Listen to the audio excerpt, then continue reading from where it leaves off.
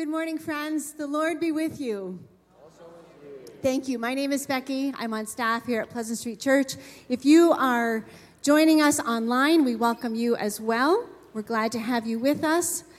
We have a beautiful morning this morning. God is present, and He's blessed us with a beautiful day this morning. If you are visiting with us this morning, we are so glad that you've chosen to make Pleasant Street your worshiping home this morning.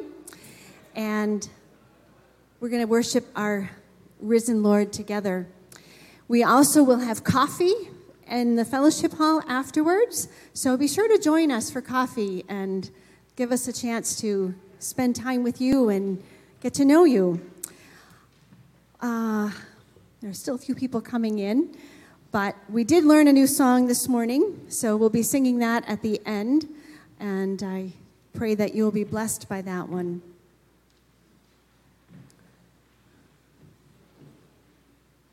Why don't we quiet our hearts now in a time of preparation?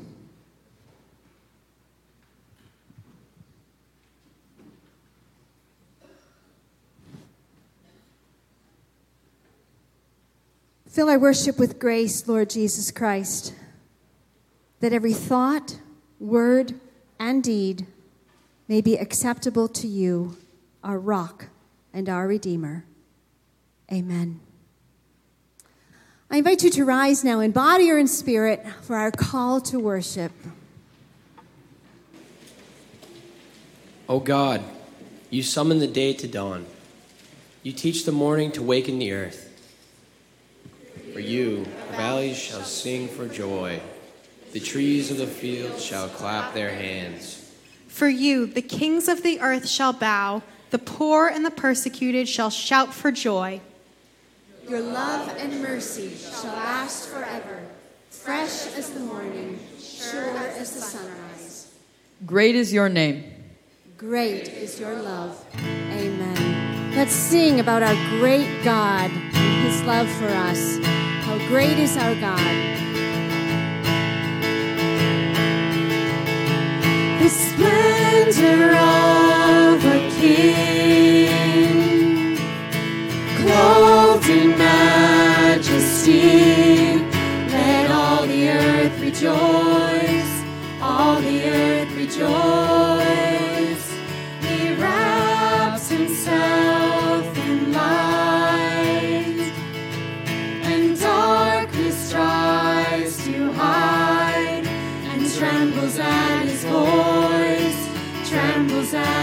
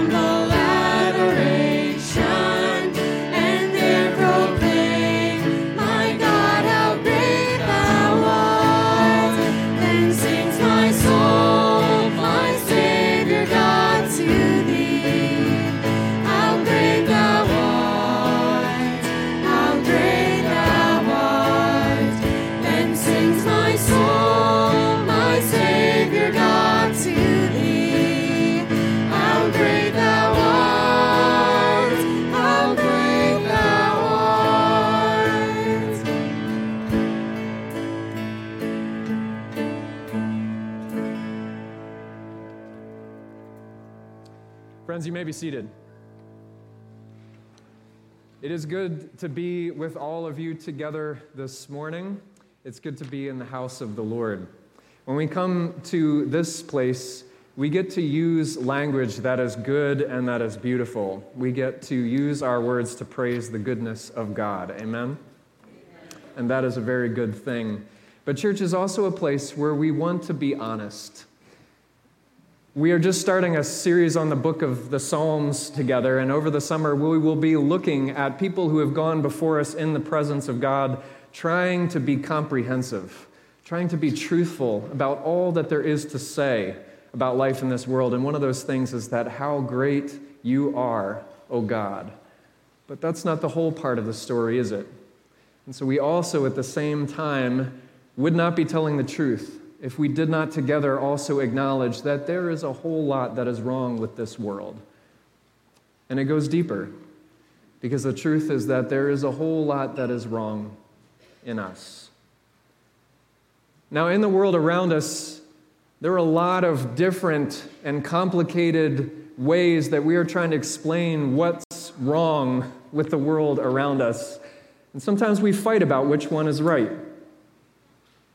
But when we come here, we arrive at something strangely very, very simple.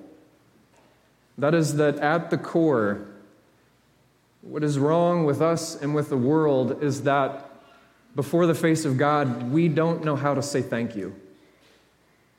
At the end of the day, Paul tells us in Romans 1 that that is the root of all of our problems. We go through life as spiritual plagiarists, taking credit for things that we have not done.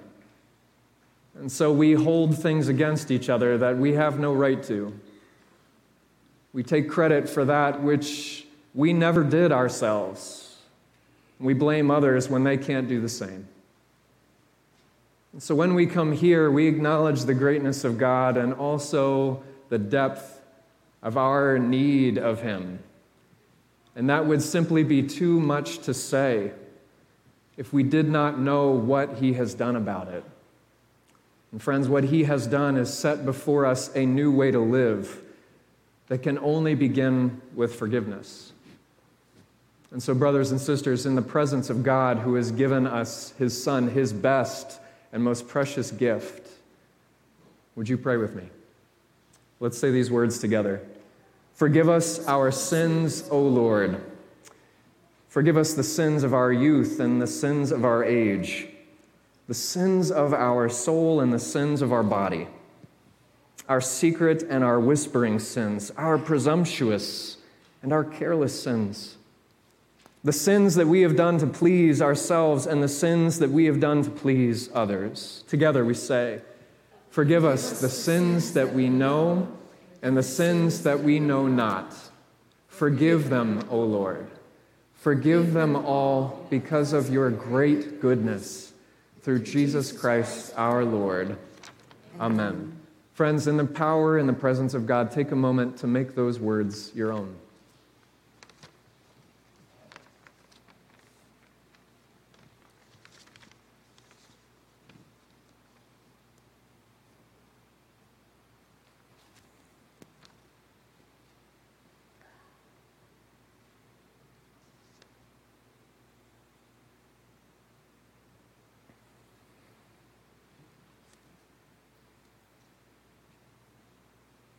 Lord God, as the dust of our excuses settles and our longings and our need of you rises up in a prayer of confession, we ask that you would hear the things that we say together out loud and those we voice to you silently now, and that you would forgive all of them through Jesus Christ our Lord. Amen. Friends, I have good news for you, words that come from God. Hear the good news. Christ died for us while we were yet sinners. That proves God's love toward us. In the name of Jesus Christ, you are forgiven. Together, glory to God. In Jesus Christ, we are forgiven. Glory to God. Amen. Friends, let's sing this good news together. Would you...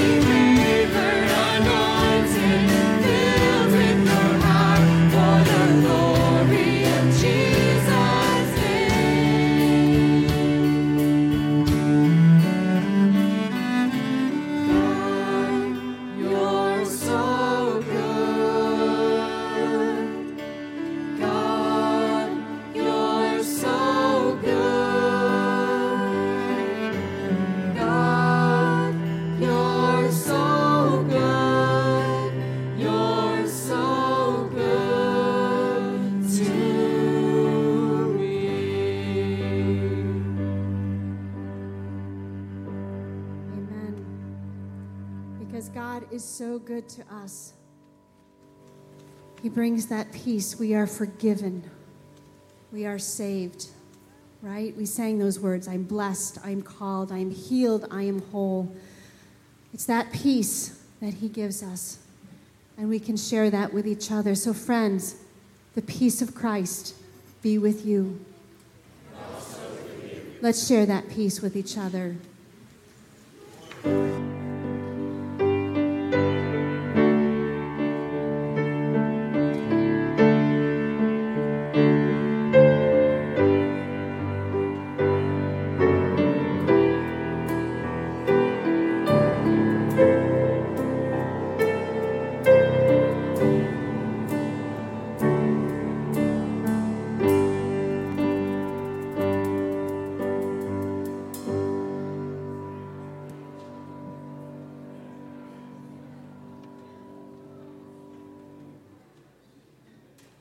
Should you bow your heads with me?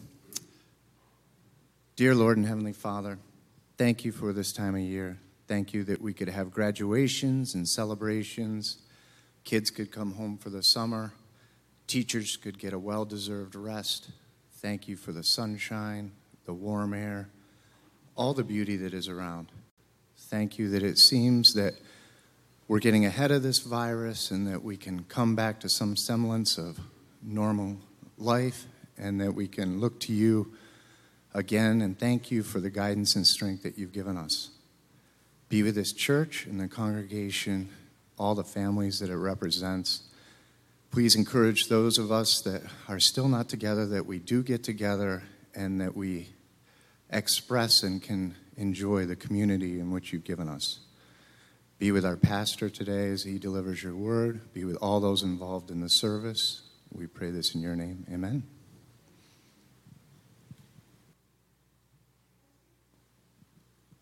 Our scripture this morning comes from Psalm 1.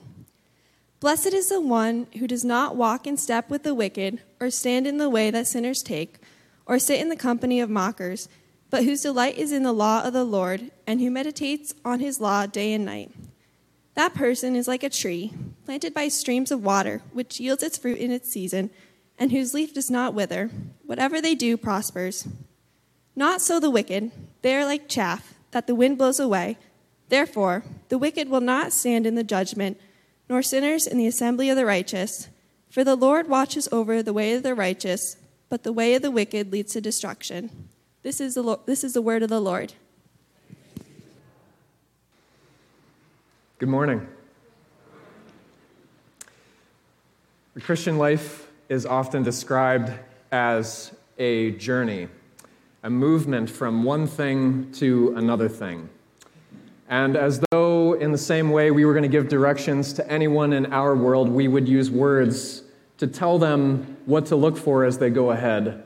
We too need words, direction, and guidance to make sense of what we experience in our spiritual terrain, in our journey in life with God.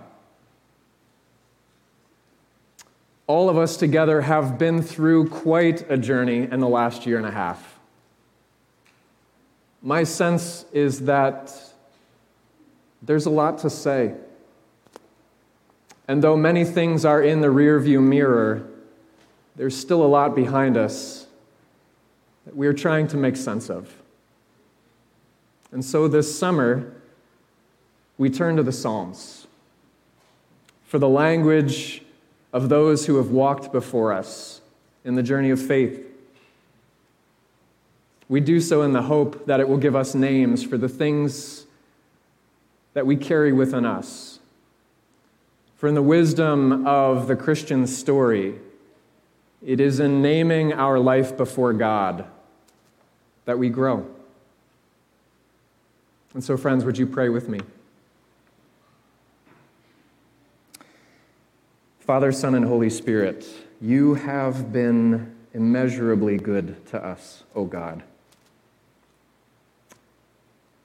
More good to us than we even realize. As we begin to look at those who have gone before us, at what it is like to be in a journey with you, we ask, O God, that you would come in the power of your Holy Spirit and help us to connect these words in Scripture to the lives that we live, so that we might have names. And in naming our lives, find that you are there. We ask this in Jesus' name. Amen.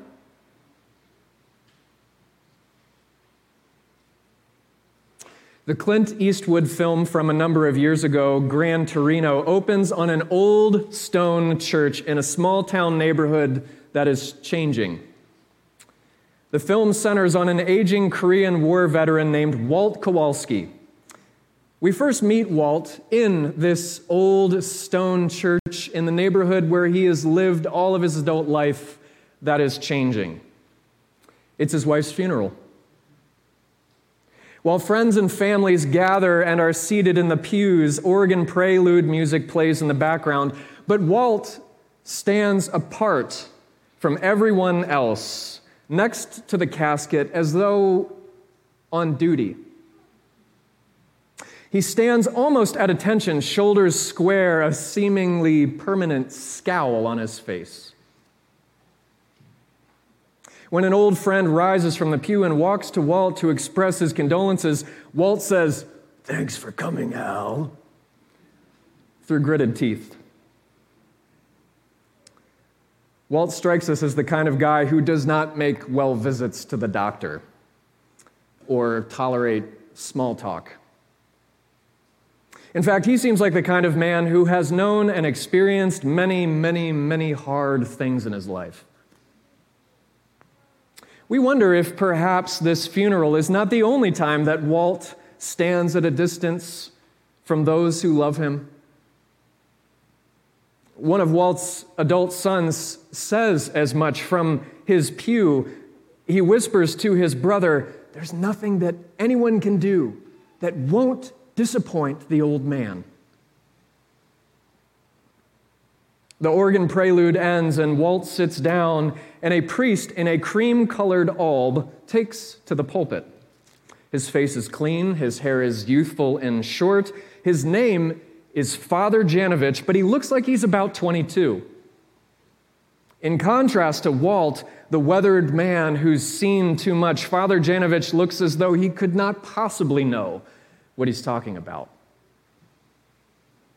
Janovich begins his homily on death. "Death is bittersweet," he says the father with the baby face. "Bitter in the parting, sweet in the salvation." And it might be true, but it sounds a bit like an aphorism. It sounds trite. In fact, Walt's permanent scowl turns to a snarl, and he begins to growl loud enough for everyone to hear around him. Walt doesn't believe him. And we're not sure that we do either. See, as the film goes on, if you've seen it, you'll know that it develops this relationship between the youthful priest and the jaded old man who's just seen too much in life. And as we watch them interact with each other in the film, it kind of begins to raise a question that we might have too. How do we learn to speak the faith we hold in here in a way that is full of the things we experience out there? How do we learn to speak life-giving and verdant words that ring true? And at the same time, how do we go through life keeping our hope in a world full of the scorching heat of life that can be very, very hard? Have you ever wondered why it is that two different people could tell you the same true thing, but you only believe one of them? Sometimes a statement of faith can feel like an aphorism, clever, but as empty as chaff on the wind. And sometimes the same statement can feel so heavy, so solid, that it seems to anchor you to the very ground beneath you. What is that?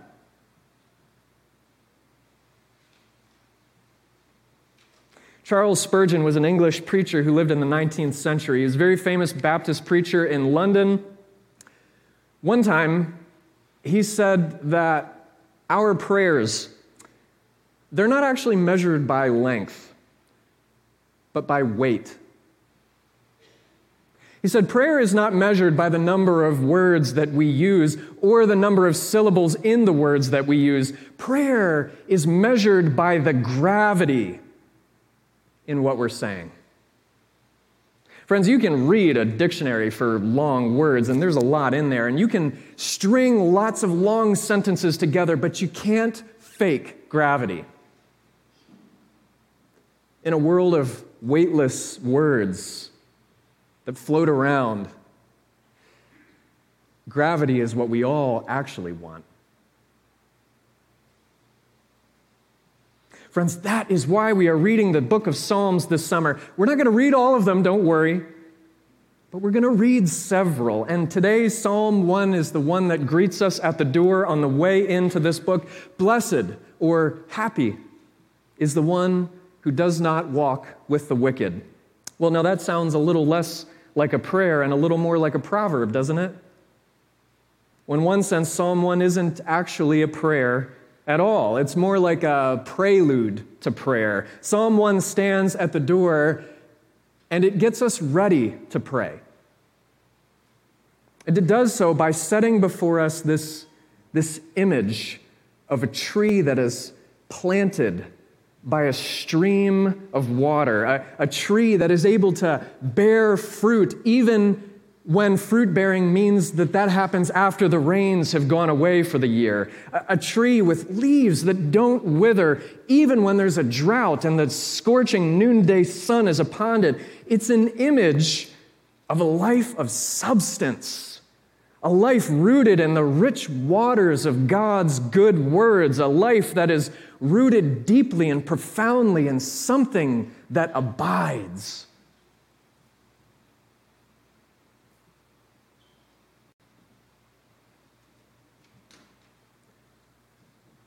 Look around you for a minute with me. Not literally, but metaphorically. Look around. What do you hear? All the time, people are talking. All around us, everyone is saying something. But what we really want is to be the kind of people who have something to say. Something that can cut right through all of the chatter and the chaff. Years ago, I knew this man named Fred. Fred told me one time that for some reason, people would often come to him with questions and crises that they had in their life. Now, the thing that you have to know about Fred is that he's not a therapist. He's not a doctor. He is not a philosopher. Fred is a software engineer. Code is his happy place, not necessarily people. And yet, for some reason, people come to him. One time it happened to him, he was at a trade show.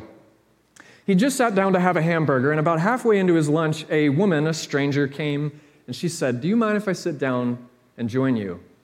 "No," he said, "but I'm just having a quick sandwich. It doesn't take a guy very long to eat a burger." It was quiet for a few moments, and then she said, "I'm sorry, you're a guy. Do you mind if I ask you something?" "I can't promise you an answer," he said, "but you can ask it." "I'm thinking about divorcing my husband," she said. And a long story began. Fred would say, "This happens all the time." A while back, she'd had cancer, and she told him that her husband stuck by her every single day. He was faithful to her through the whole painful process. She recovered, but now her husband is sick. And it's not nearly as severe as cancer. No, not by any stretch of the imagination, but she's actually, she's a little bit tired of dealing with him, It's difficult. She's been getting a lot of advice about how she should really be able to live her own life. And she says, I know how it must sound, but as terrible as it sounds, I don't want to deal with it anymore. What do you think I should do? Fred didn't say anything for a long time. And then he asked a question. What do you think God wants you to do? I don't mean what you think or what anyone else thinks, "But what does God want you to do?" She said, "I don't like that question very much." Fred said, "That's the one you need to answer." In a world where everybody is giving advice at 140 characters or less, we don't want to actually be the kind of people who are quoting bumper stickers. Not really. We want to have something to say to God and to each other. That is the definition of a wise, abiding life according to Psalm 1. It is the wicked who wither. Why? Because they have nothing to say. We want to be people of substance who use words that matter. And Psalm 1 says, "Blessed is the one who lives like a tree planted by the deep, deep waters of God's good words." And we want that kind of life. Life by a stream in a world where rain can be fickle. We want a life that is going somewhere, because all around us we see people standing still doing the same thing over and over again. We want the kind of life that can endure the heat of pain, sorrow, doubt, and not wither. We want a life that lasts in a world where everything around us eventually just burns up like chaff. In other words, we want what Psalm 1 has already told us we want. We want a life rooted by the life-giving streams of God. We want a life that moves with God. So Psalm 1 stands at the front door of a book of weighty prayers, and it says, "Read these. Meditate on these, for through these prayers we find the God who can bring water out of a rock, who can make it rain bread in the middle of the desert, who can lead his people through every desert of this world because he knows the way to life." Psalm 1 does not tell us that the road of the Christian life is easy. It does not promise that there will be abundant answered prayers and financial blessings. The road to life with God is bumpy. At times it's arid and dry. At times it will not always be clear which is the road to life and which is the road to death. Sometimes it is hard to tell the difference between the company of fools and the company of the righteous. And there are times when it is the wicked and godless who will seem to prosper. And all along the way, this world will promise satisfaction. But Psalm 1 tells us, remember, it's all chaff. It burns up and it turns to nothing. And so we are left asking, how then can we know the difference? What about when it's hard to know the difference between the way of life and the way to destruction? Psalm says there's only one way to tell. The Lord is on the road to life. The Lord watches over the righteous on their way, whatever way that is. Actually, more to the point, the road is only the road to life because the Lord is there. And so blessed is the one who walks with God in this world. For the one who walks with God walks with the one who knows how to find streams. Blessed is the one who walks with God because God is the one who knows how to make it rain bread. Blessed is the one who walks with God, for whatever dead end they were on, with God becomes the road to life. Blessed is the one who walks with God, for they have found that that is what God came to do, to walk with us.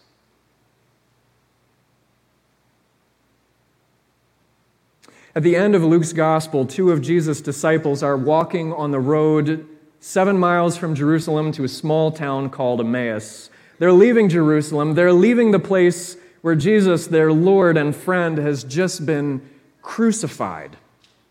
And along the way, they are desperately trying to make sense of all of these things that do not make any sense at all. They are trying to make sense of the saddest and most confusing story that they have ever been witness to. How Jesus, their Lord, could have died, even though he spent all of his time healing the lame. How Jesus could have been killed, even though he welcomed outcasts and sinners. And now they can't even find his body.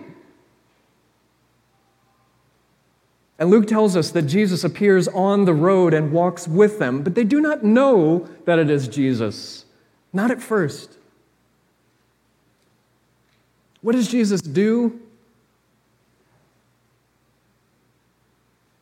He does not say, "Hello, it's me."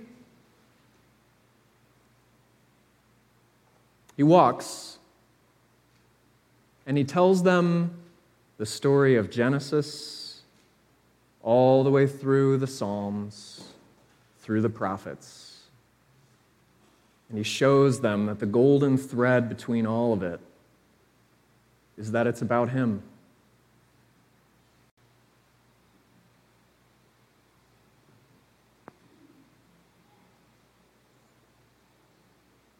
In their journey from death to life, Jesus shows up and he shows them how he has fulfilled all of the longings that are named in Scripture. Psalm 1 tells us that life with God is a journey through all kinds of terrain. It's a journey from death to life, but we do not walk it alone. We walk it with the prayers of those who have gone before us in these Psalms. We walk with these words because in these words, people tell us that I found God there. Through them, we meet the things that we need to say. Things like, show me the way to life, O God, because I do not always know the difference between the way to death and the way to life.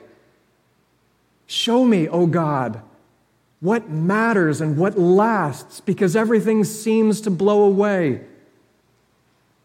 And finding what it is that we really want to say, we meet the one who satisfies those longings, the living Christ, who was cut off from God, a stump, so that we might be planted in his place. The one who cried out from the cross, I thirst, so that we might know what it is to have streams of living water welling up inside of us. Friends, the Psalms are not just words to meditate on, they are also words to say to God when we have been found. In that way, Psalm 1 is not just a preface to prayer, but it is a prayer, for it expresses what it is like when we have met the God who satisfies all our longings, when we have discovered the blessedness of what it is to be found by him. Psalm 1 stands at the door because it gives us words to say for how life with God begins. For some of us, it started long before we could even remember, when church was a warm place among friends, when our parents loved us and nurtured us in this faith, when our life with God started like that, when the path between life and death seemed far apart, and the Bible was clear and the way was too. And God is the one who set us on this path before we even knew it and taught us how to walk in it. Blessed are we. For others of us, though, who didn't grow up in a situation like that, at some point, God found us on our own dead end. Jesus found us and we were hopelessly lost, but when we saw him finding us in our dead end, when we saw him coming to us there, when we understood what he did in order to be there, something clicked. And the Bible became real. And, well, no, it's not like we had all of the answers, but we knew that God was real and alive and we were loved, and suddenly life made sense. In those moments, Psalm 1 is not just a prelude. It is a prayer that tells us you can talk to God about that. Happy am I, O God, for you rescued me from the path to destruction. I walked in the ways of this world. I stood among those who mocked you. But now I delight in your word, for through it you have told me just how far you went to rescue me. You, O God, have showed me the path to life and set me on it. In the name of the Father, and the Son, and the Holy Spirit. Amen.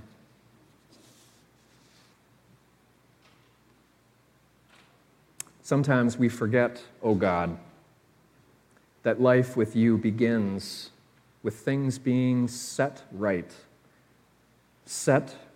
between you and between us, set right on a path that, despite all its twists and turns, really does lead to more life. And so, God, we ask that you would help us to speak the words of Psalm 1. If not as a prayer, then as a promise. A promise that you will be the one who doesn't forget how to get from death to life. That you will be the one to lead us into streams of living water. That you will be the one to make our lives secure when everything around us is coming apart. For you are on this path, and we are on it because you put us there. So we pray this in your name. Amen. During the summer, as we have a chance to meditate and savor the scriptures together, we're also creating a new, or reinstituting an opportunity for our third through fifth graders to do the same through ECHO and through our ECHO program. So I want to highlight for you, for those of us who are older, I'm going to be trying to include some sermon quotes and questions for all of us to take these things home and wonder in our own life with God what they mean for us. And I'll let Kate introduce to us what we'll be doing for our younger folks. Good morning. So last week, among other things, we celebrated our rising third graders. They received a Bible, and they were invited to join us in communion for the first time. And this week, they are invited to join us for ECHO for the first time. So at this time, I'll ask all our third through fifth graders to come and join me up here. So that includes our incoming third graders and any outgoing fifth graders. I know we have at least two. Come on up, guys. Come on, Dawson. Come on, Ben. And I'm not sure if I spotted anybody else. So while they're making their way up here, I would like to share with all of you a little bit about ECHO so that you know what we are doing. Our ECHO goals are to help kids authentically participate in the service, to help kids focus on reflecting what they noticed in the service, and to help kids foster a sense of belonging and relationship with the elders. So this is not a sermon recap, but we will pray, we will get to know each other, and we will share what we noticed during the service. And so I invite you, congregation, people of God, what is our prayer? Almighty and loving God, thank you for the gift of your word. Help us to believe what we have heard, plant it deep in our hearts, and live in ways that honor you above all. Amen. Go in peace to love and serve Jesus. Thanks be to God. So this is the time we would usually take our offering. So today we invite you to put an offering in the box just outside the sanctuary on your way out, or drop it off in our office during the week, or you can even give online. And today's second offering is for Whitinsville Christian School. Having had a chance to respond to God together through our offering, would you please rise? The God who has gathered us here together is the same God who sends us out with new eyes, assuming, believing, hoping that we will find him there. And so, friends, you go blessed. Please receive it. As you leave this place today, may God's love sustain you, and may you love those who surround you. May God's Spirit empower you, and may you empower all those you meet. May God's joy fill your hearts, and may this joy overflow to the ends of the earth for God's glory, now and forever. Amen. And friends, receive God's blessing. The Lord bless you and keep you. The Lord make his face to shine upon you and be gracious to you. The Lord turn his face towards you and give you his peace. Amen. Let's go singing.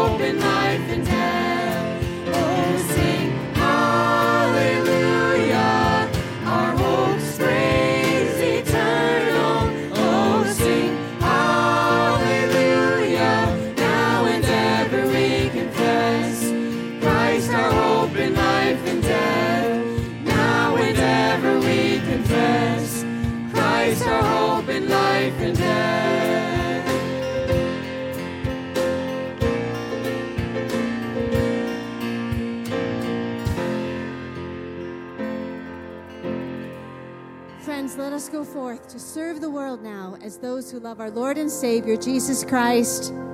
Thanks be to God. Go in his grace.